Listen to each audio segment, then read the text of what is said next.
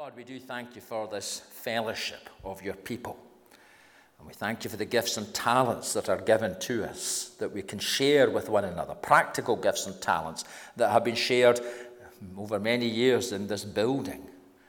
And with the stewardship and the maintenance of our resources for the work that was done this past couple of weeks in our building there to do with the dry rot and all the practical things that have to be attended to now, and for our managers as they exercise oversight over these things. But also for our managers and elders as we think of the future, and for the resources you have blessed us with, for generous gifts given in the past and in the present that enable us to serve others and to look to the future. And so make us good stewards of these resources, we pray, and grant us wisdom as we handle the money and our buildings, and as we seek as a people of God to journey on. We do pray for your servants, Fabry and Elaine. We do commend them to you. We do ask that you would give them real grace and wisdom. And for the children, that you would protect them from maybe hearing too much that would maybe perhaps put them off the things of God and your church. And we do pray for Fabry, particularly this coming week, that you would reveal yourself to him as your servants bring your word. And that you would give him a fresh vision of who you are and of what it means to serve you in his setting, in their setting, and in their lives. And we do commend our brothers and sisters to you. Look forward to hearing them when they come and share with us in a couple of weeks' time. But we thank you for one another and for the practical ministry that goes on of listening and caring and praying and supporting and giving lifts to and helping out in needful ways. And we thank you for those bonds of fellowship. And so as we turn now to your word and consider, yes, Moses, an example of leadership and of what that meant for your people, so, O sovereign God, give us ears to hear and hearts and minds that are open and ready to respond to all that you would have us hear and listen to. Through Jesus Christ our Lord. Amen. No doubt many of us heard this week the warnings that our oceans are getting warmer, although as one of our dear friends that we were visiting yesterday, a minister and his wife, dear friends we've known for a long time now, she was saying, if you went on the sea, for instance, if I was brave enough this coming week to run into the sea at Buckie or Cullen and have a cardiac arrest, but I wouldn't find it very warm, but we heard this week that the seas are supposedly warming. That's obviously causing effects on the climate, and there are effects, there's no doubt about that. And also, the ice caps melting and all these other things, and the gloom and doom report that seems to often we hear about this matter. And it may be this morning that some of you put that down on your sheet. You are concerned about that. And maybe not just for yourself, but for your children or grandchildren, for younger people brought up in a world where there's great deals of uncertainty. The war in Ukraine, the issue of China, the tensions within our own society, socially and politically. I heard this week of a very concerning situation where a group of, and I would have to say a group of, this is not true of all people like this, but a group of gay activists who were protesting and seeking to use influence on a council to prevent the council from giving permission for a former school building to be taken over and used as a church, because this group claimed that because the church was homophobic and brought out all sorts of information claiming that it was, which it wasn't, of course. And God sovereignly overruled thankfully, as somebody from the Scottish Government overruled the council and said that, of course, the church could purchase and use that building. But those types of pressures within our society.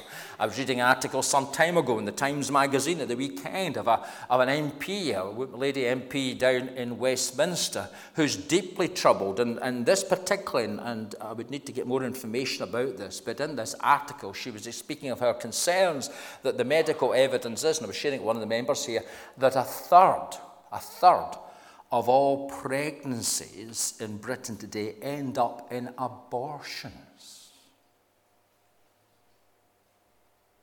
I don't know about you, but that's terrible. Terrible. And then I was also hearing of situations where within our schools, particularly in secondary schools, but also in primary schools, sadly now, the whole trans issue is presented not as one situation where some people just, either desire or whatever, but actually pushed. And young people are encouraged to explore these issues and, of course, the effects that these issues have on their bodies and on their minds. And it reminded me of the warning given through Moses and through the prophets of the Old Testament to God's people that they must not fall into the sins of the nations round about. And particularly the various gods I mentioned include the god Molech, a Canaanite pagan deity who demanded the sacrifice of children, of the innocent.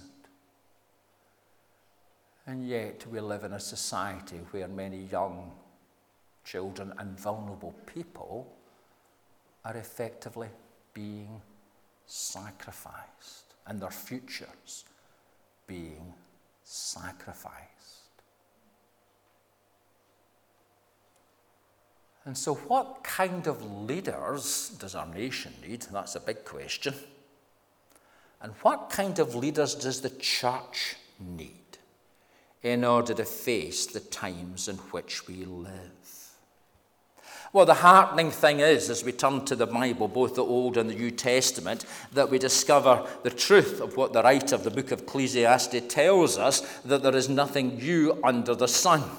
That the issues, the Molechs of today and all the other issues we face, continue to appear in Old Testament times. Yes, how they manifest themselves in the 21st century may be different, but behind it there is the same source, because of course the devil, the father of lies, the great deceiver, the one who in the garden said to Adam and Eve, "If only you eat of the tree of the knowledge of good and evil, you will be like gods," he is still at war. He knows, my friends, and we need to affirm this as God's people, he knows that he's defeated. He jumped up and down in a sense when the Son of God hung on that cross, and he fled when the tomb broke forth and the Son was raised. He will come again to judge the living and the dead. But in the same way as back in the last war at Stalingrad and in El Alamein, Nazi Germany was given defeats that meant that ultimately they were defeated. But that didn't mean, did it? In 1942 and 43, they just waved the white flag and said, well, that's it. And of course it didn't. Countless millions suffered in the camps of Auschwitz and everything else before the war ended. So the devil, although he knows he's defeated, is not going to go quietly. Manifests his schemes and his attempts to destroy and lead to death, all done so often claiming to be progressive and inclusive and contemporary and caring and loving, but actually leading people down that broad road that leads to destruction. What kind of leaders do we need? What we saw last Sunday, we'll see again today just for a short time, far too big.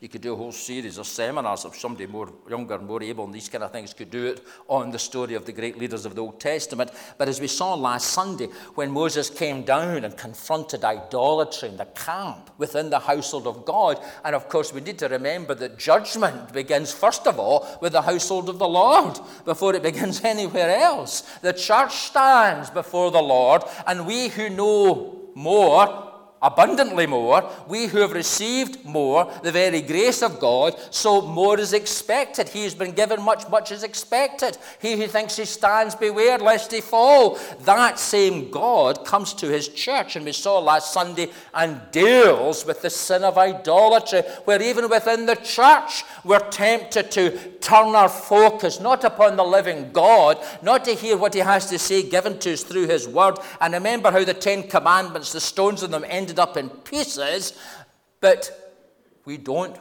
I'm speaking here about the church, not necessarily you good folks in this building this morning, but the church doesn't always do that. You only need to listen to the Twee service this morning from Scotland on Radio 4. From a woman who should know better, Sally Magnuson. And that kind of Celtic folklore tweeness that so often inhabits the church in Scotland. And has nothing to say to the people of Scotland. And Moses dealt with it firmly. But he also prayed. So let's turn and look at how that works out in a few more incidents within God's word. Let's turn to the book of Numbers, chapter 11. We're only going to touch upon these stories. I'd encourage you on your own to read them later. I think I do. I've told you on a number of occasions, our dear brother Mark Sharp, a faithful servant of the Lord he was, and used to say to us that on a Sunday when he went home, if he began to read the passage maybe we've been looked at on the Sunday morning and everything else, the whole day he was taken up with thinking about what the Lord was saying through his word, not because of me, but because simply the Lord was speaking to him. This is the Lord's day. Take the chance to read his word and read more of this story, because it's important we do that. But let's turn first to Numbers chapter 11. And we read in verse 1, Now the people complained about their hardships in the hearing of the Lord. And when he heard them, his anger was aroused. And fire from the Lord burned among them and consumed some of them in the outskirts of the camp. And when the people cried out to Moses, he prayed to the Lord, and the fire died down.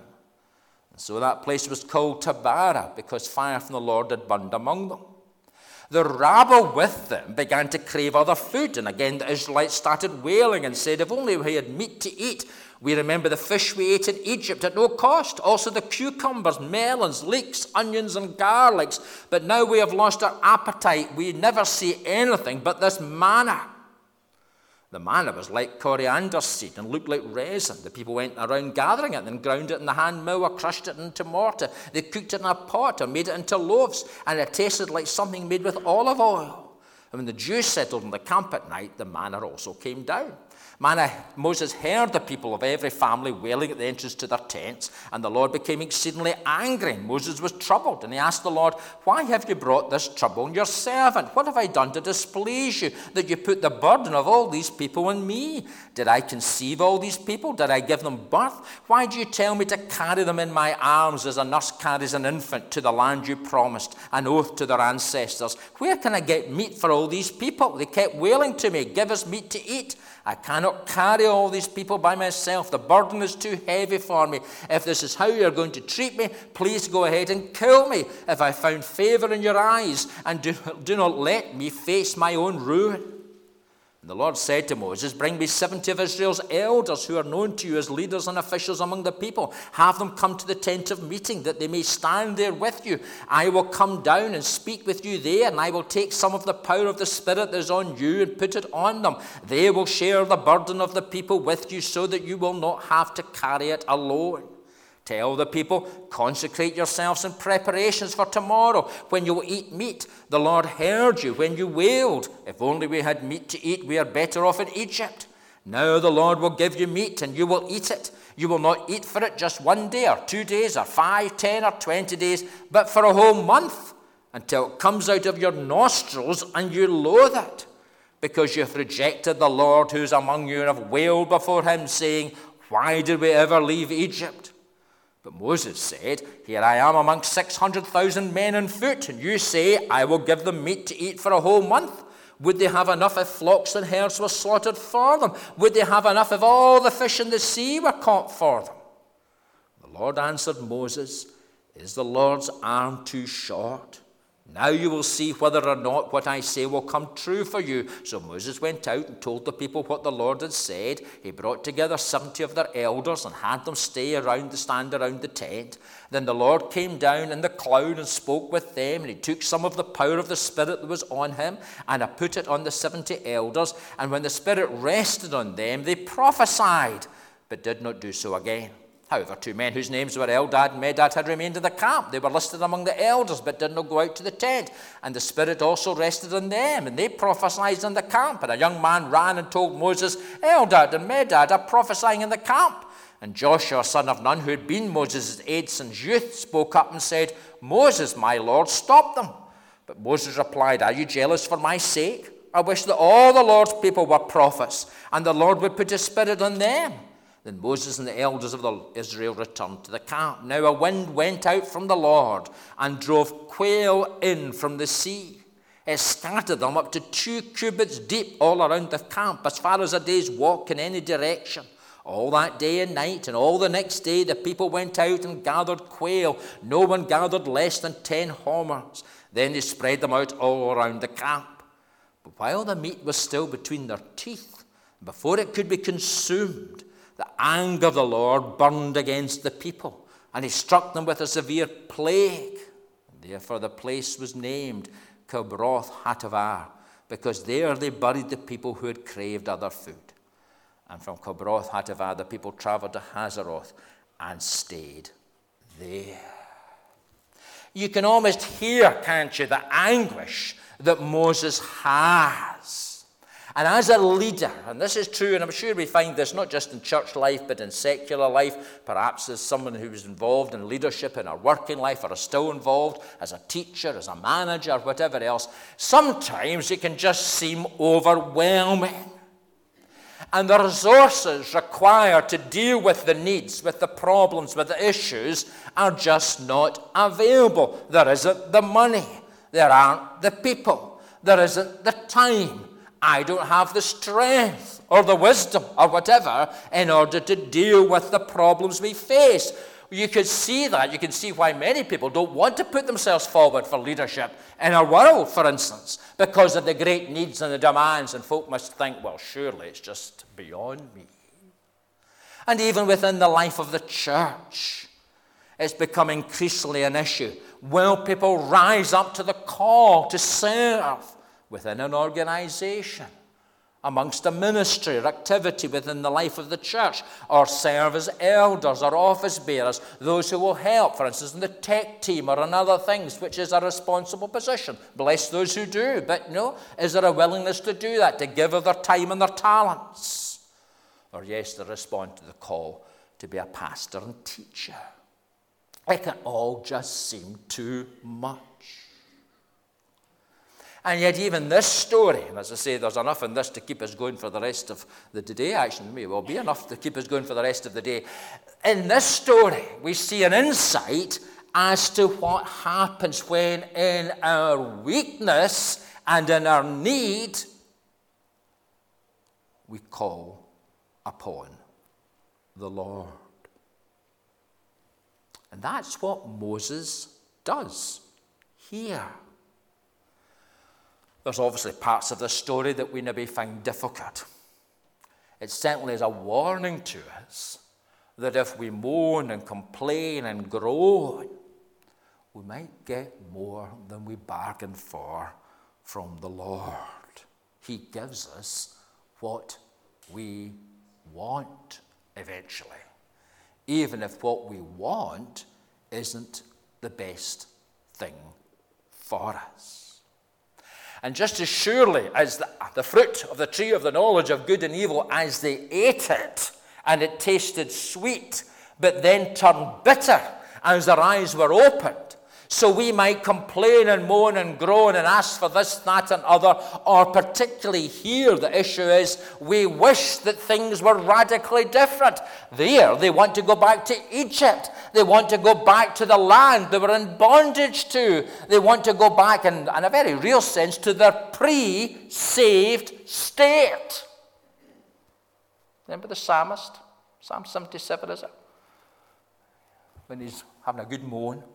He says, the unbelievers just go about and get on with life, and they carry on, and they don't have any of the hassles that I have.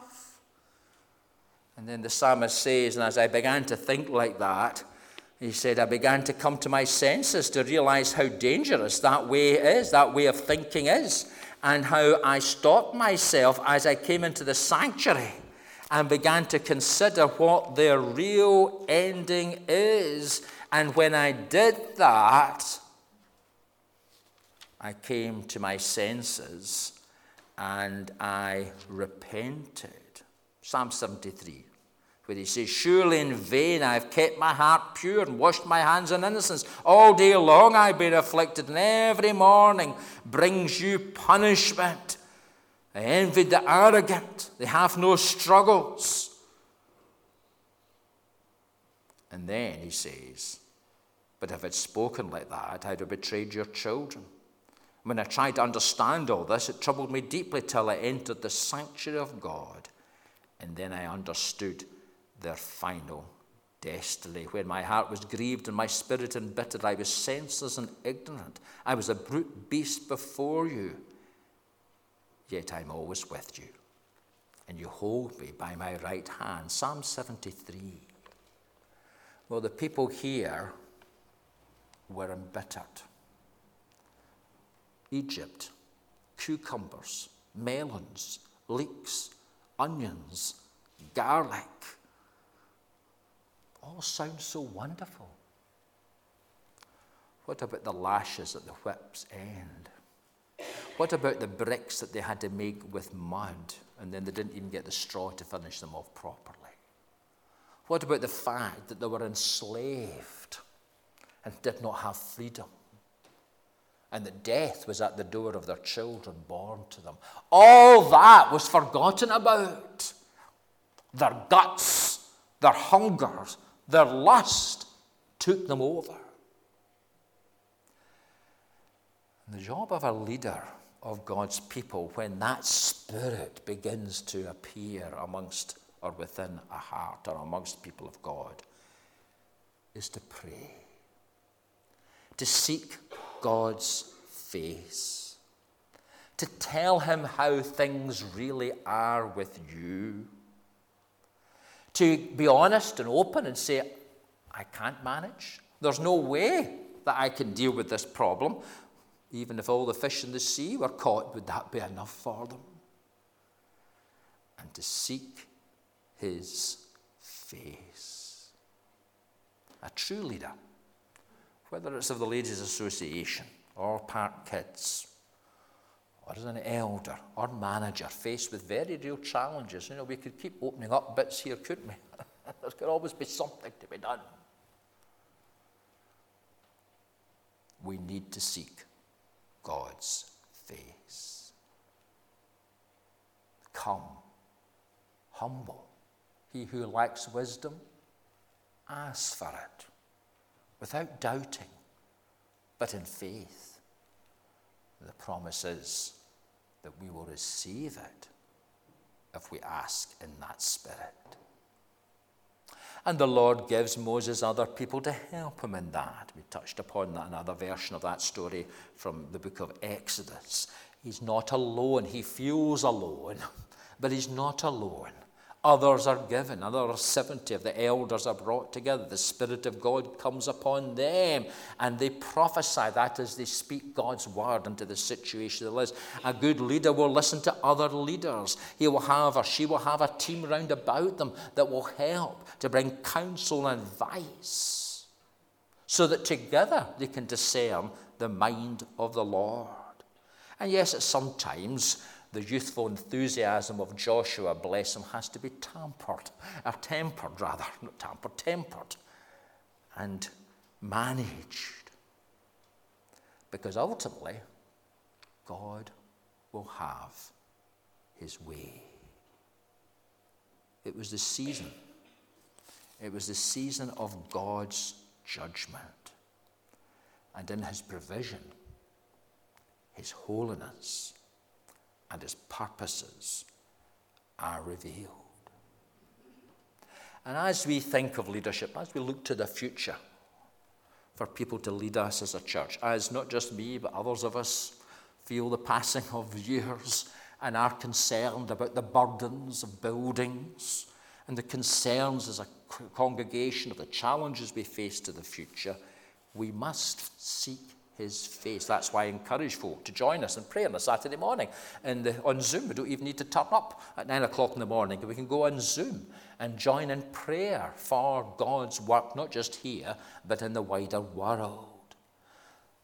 We seek his face.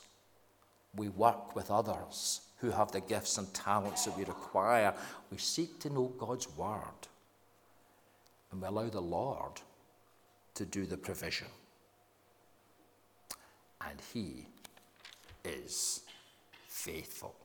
Is the Lord's arm too short? Now you will see whether or not what I say will come true for you. Just during the week there, concerned with the particular issues we have there at the back of the church. And Scott, our dear brother and former priestess, reminded me, if I needed to be reminded, that the Lord provided in the past, far more actually, far more, hundreds of thousands of pounds. The work was done.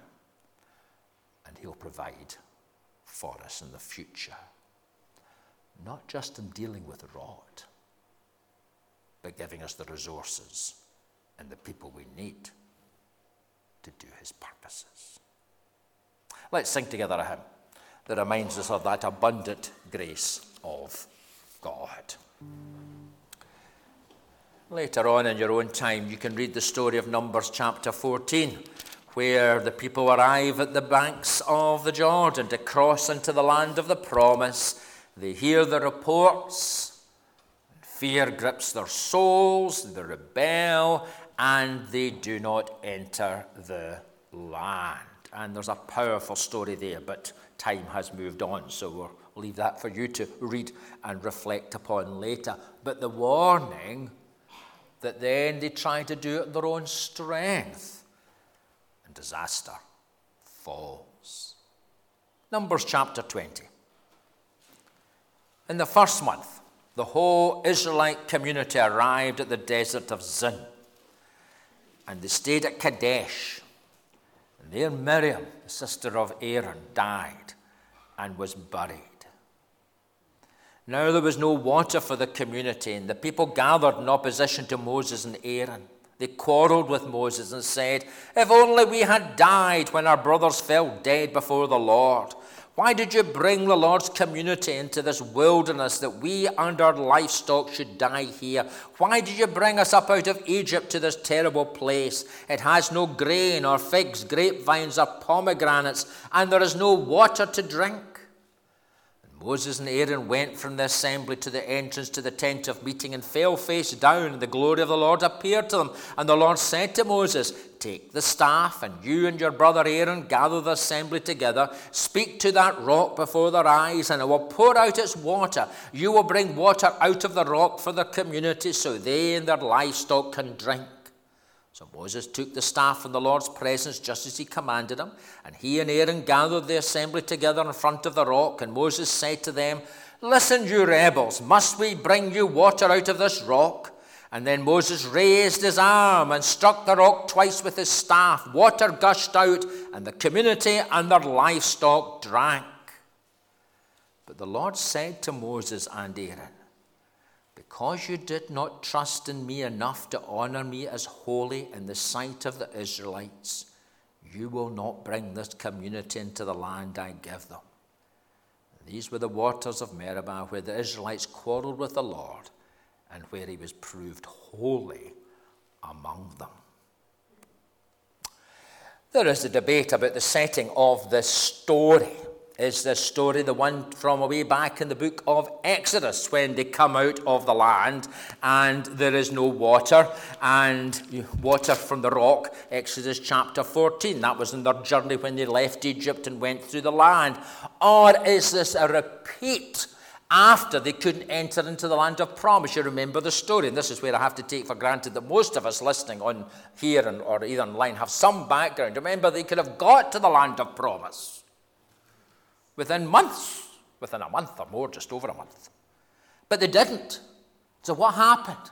They spent 40 years in the wilderness, going round and repeating the same mistakes. And my friends, that's one of the challenges that any leader of God's church is to warn against and to guard against. How many, congregations, how much of the church so often simply repeats the same mistake. They lose sight of the Lord, let their fears or their desires for their own glory or whatever it may be to take precedent. They miss out on the opportunity that God has given. And I can think of congregations who have done that. And what did they face? They faced a wilderness experience. And sadly, often, the congregations don't survive that wilderness experience. They go round in circles and go nowhere. And that is probably the setting of this story. They're simply repeating the mistakes from the past. And so they're complaining. They do make reference of the fact it would have been better if we had died with our brothers, the brothers that fell dead before the Lord. Verse 3 of chapter 20. They had seen God's hand at work. They had been warned that they shouldn't mess with him. And my friends, this morning I say this to all of us. It is a fearsome thing to fall into the hands of the living God. And his judgments are true. And yes, there is the final judgment before which all of us will have to give an account. There's also the judgments that fall upon us in life. The consequence of our sin and of our rebellion and of our lack of faith and of our waywardness, of our self-centeredness, of allowing the things in the world and their agenda to determine how we view our life of faith. And so we allow the lusts of the world. I don't just mean sexual lust, the desire to have, to possess, to be, all of those things take us over. And they turn bitter in the mouth. And our children suffer. And we become spiritually bankrupt. And we don't know God anymore in any personal way, and we wander in a wilderness of our own making. And so that is God's people. And God in his mercy provides for them. But notice what happens. Moses has had enough. Listen, you rebels.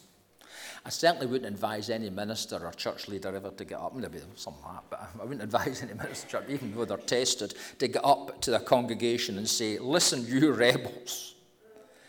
But listen, more importantly, what he says, must we bring you water out of this rock?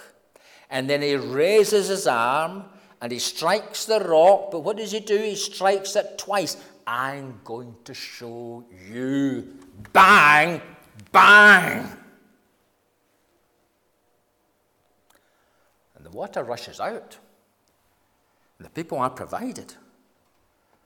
But God's judgment comes forth. Because you did not trust in me enough to honor me as holy in the sight of the Israelites, you will not bring this community into the land I give them.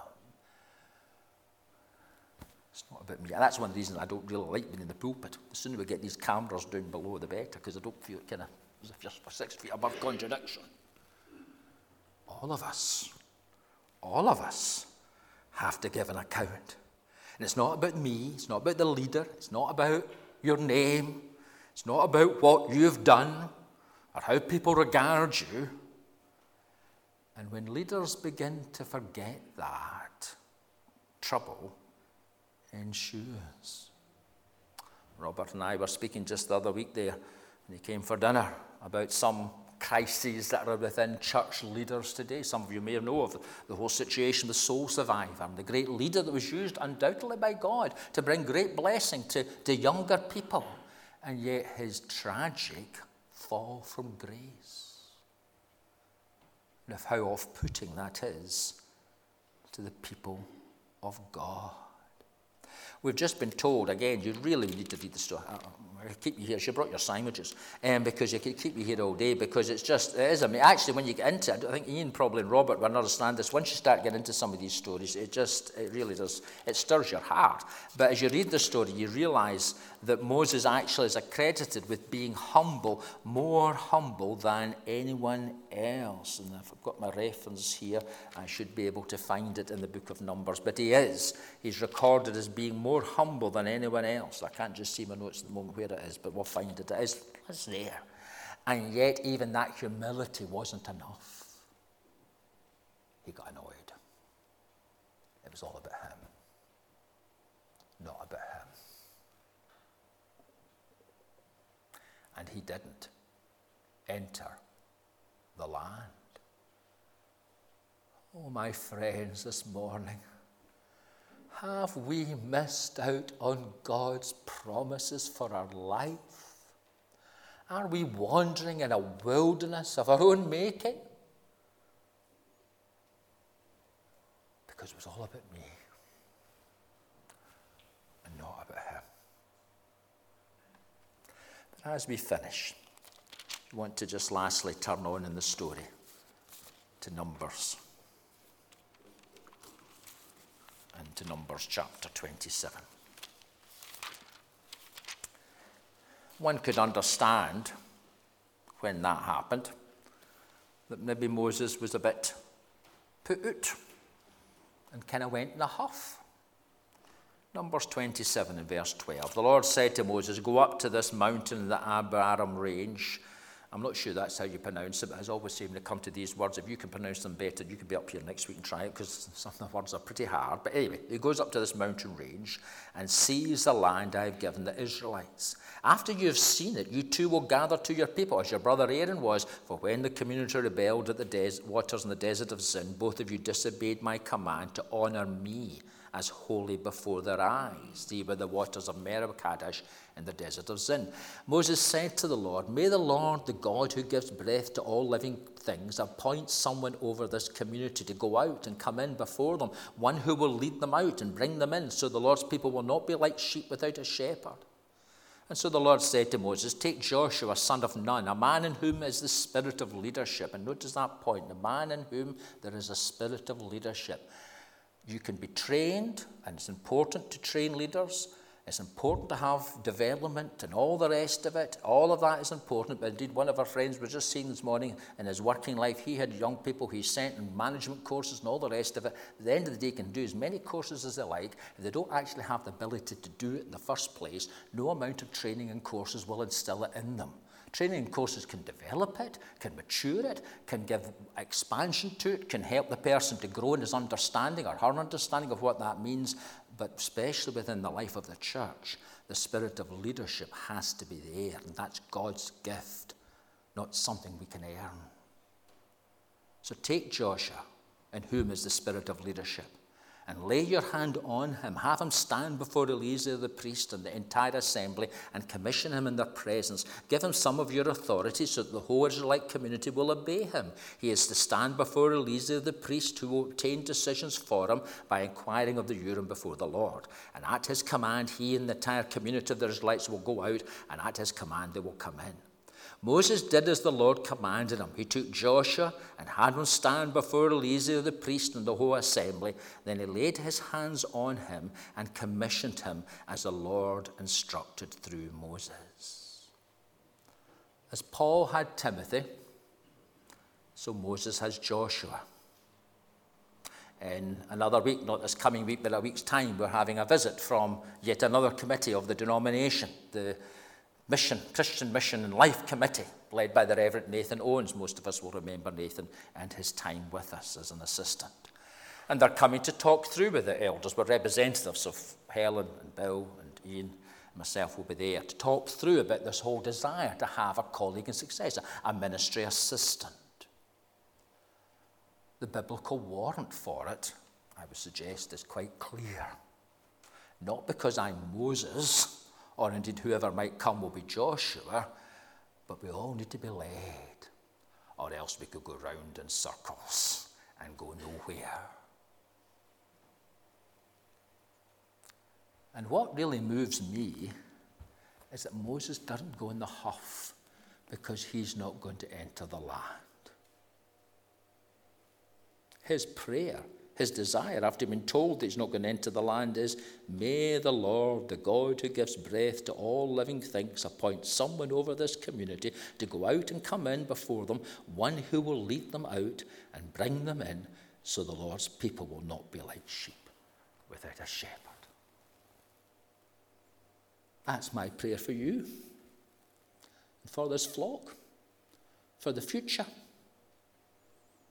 That whatever the future has, and whatever challenges we will face, and we will face them, God has a shepherd who will lead you into lands that I could never lead you into, and into ways of knowing God and serving Him in the community that I couldn't even begin to think about. And so do pray for that meeting next week, or a week and Tuesday. And for Ian and Helen and Bill and myself. And yes, as we report that back, as we discern the future. And yes, can I encourage you, without naming names, there have been a couple of names already brought to our attention who might be interested in the future with us. So be encouraged. They might not be the people. And if you're listening online, don't worry, I'm not going to name you. But the Lord will provide. Is the Lord's hand too shortened? Let's not doubt. Let's have faith. And let's believe that He will raise up a new generation, not just in this little fellowship, but in the church in Scotland and in England, in the United Kingdom. That God would raise up you leaders and a new generation that would lead us on in a land with all the issues I mentioned right at the beginning. Is our hearts not troubled? A third of pregnancies ending up in abortion. That God would raise up you leaders to lead His church into battle, for there will be battles, into war, for there will be a war, a spiritual war. But will raise the standard of Jesus Christ, the King of kings and Lord of lords. And as He is lifted up, so He will continue to draw men and women and young people to Himself. That's my prayer. I think that's your prayer. And God always keeps His amen. So let it be. Let's pray together.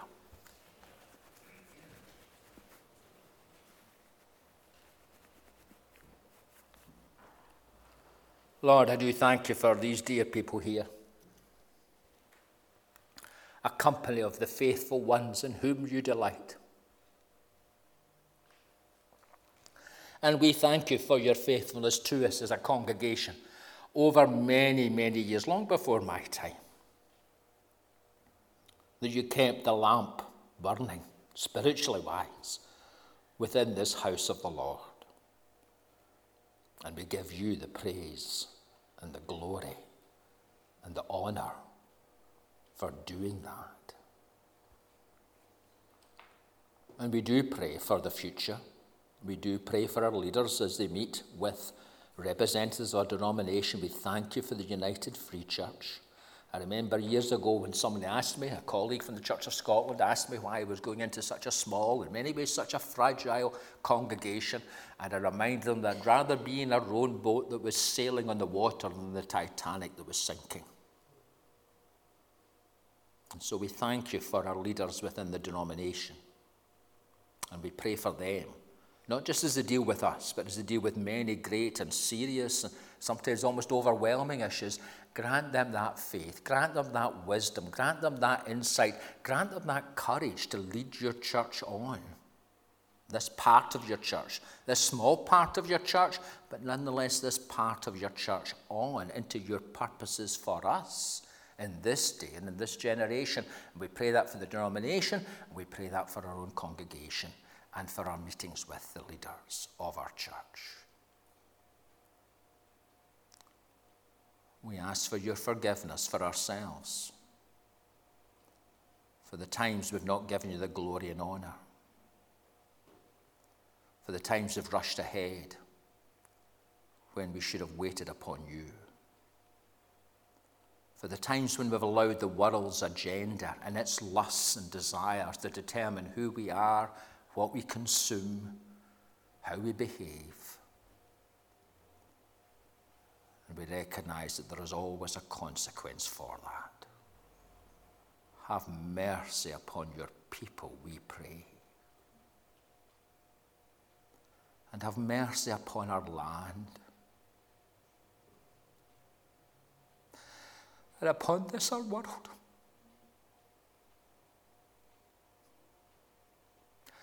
With all its evident need and brokenness, consequence of our infidelity towards you, our Creator God.